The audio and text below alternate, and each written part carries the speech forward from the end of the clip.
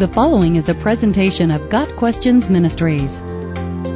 Are baptism and communion means of grace? Quite simply, baptism and communion are separate from grace and are not a means to it. The rituals of the church do not confer grace, and they cannot merit salvation. It would be more proper to say the ordinances are the signs of grace, not the means of grace. Water baptism is not a means of grace. It is the outward expression of an inner change. It is an act of obedience after salvation has occurred.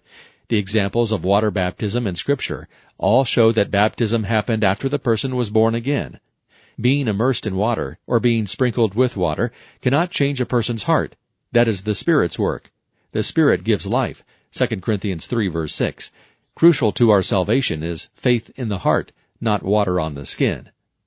Communion, or the Lord's Supper, is not a means of grace.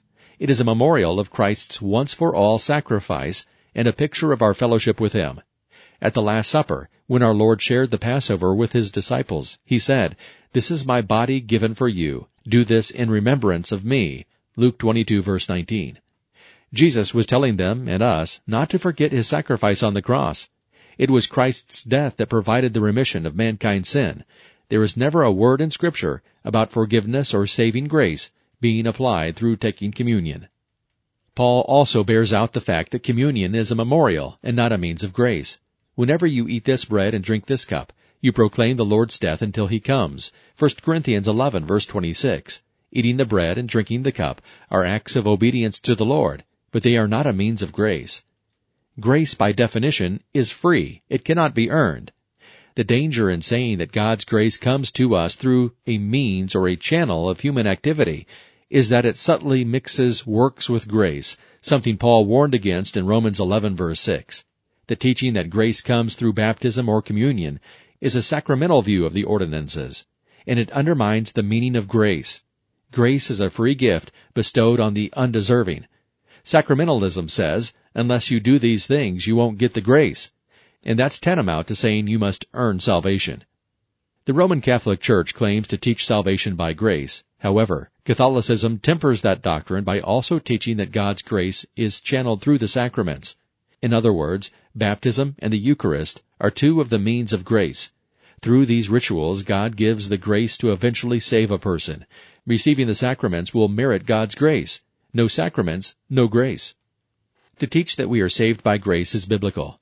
But then to qualify that teaching by requiring a ceremonial means of grace is double talk. The biblical definition of grace specifically excludes human effort. If by grace, then it cannot be based on works. If it were, grace would no longer be grace. Romans 11 verse 6. If grace only comes via religious deeds we perform, then it cannot truly be called grace. Anytime we add human effort to Christ's work on the cross, we imply that Jesus' death was somehow, in some degree, insufficient to save. Thus, grace and works are mutually exclusive.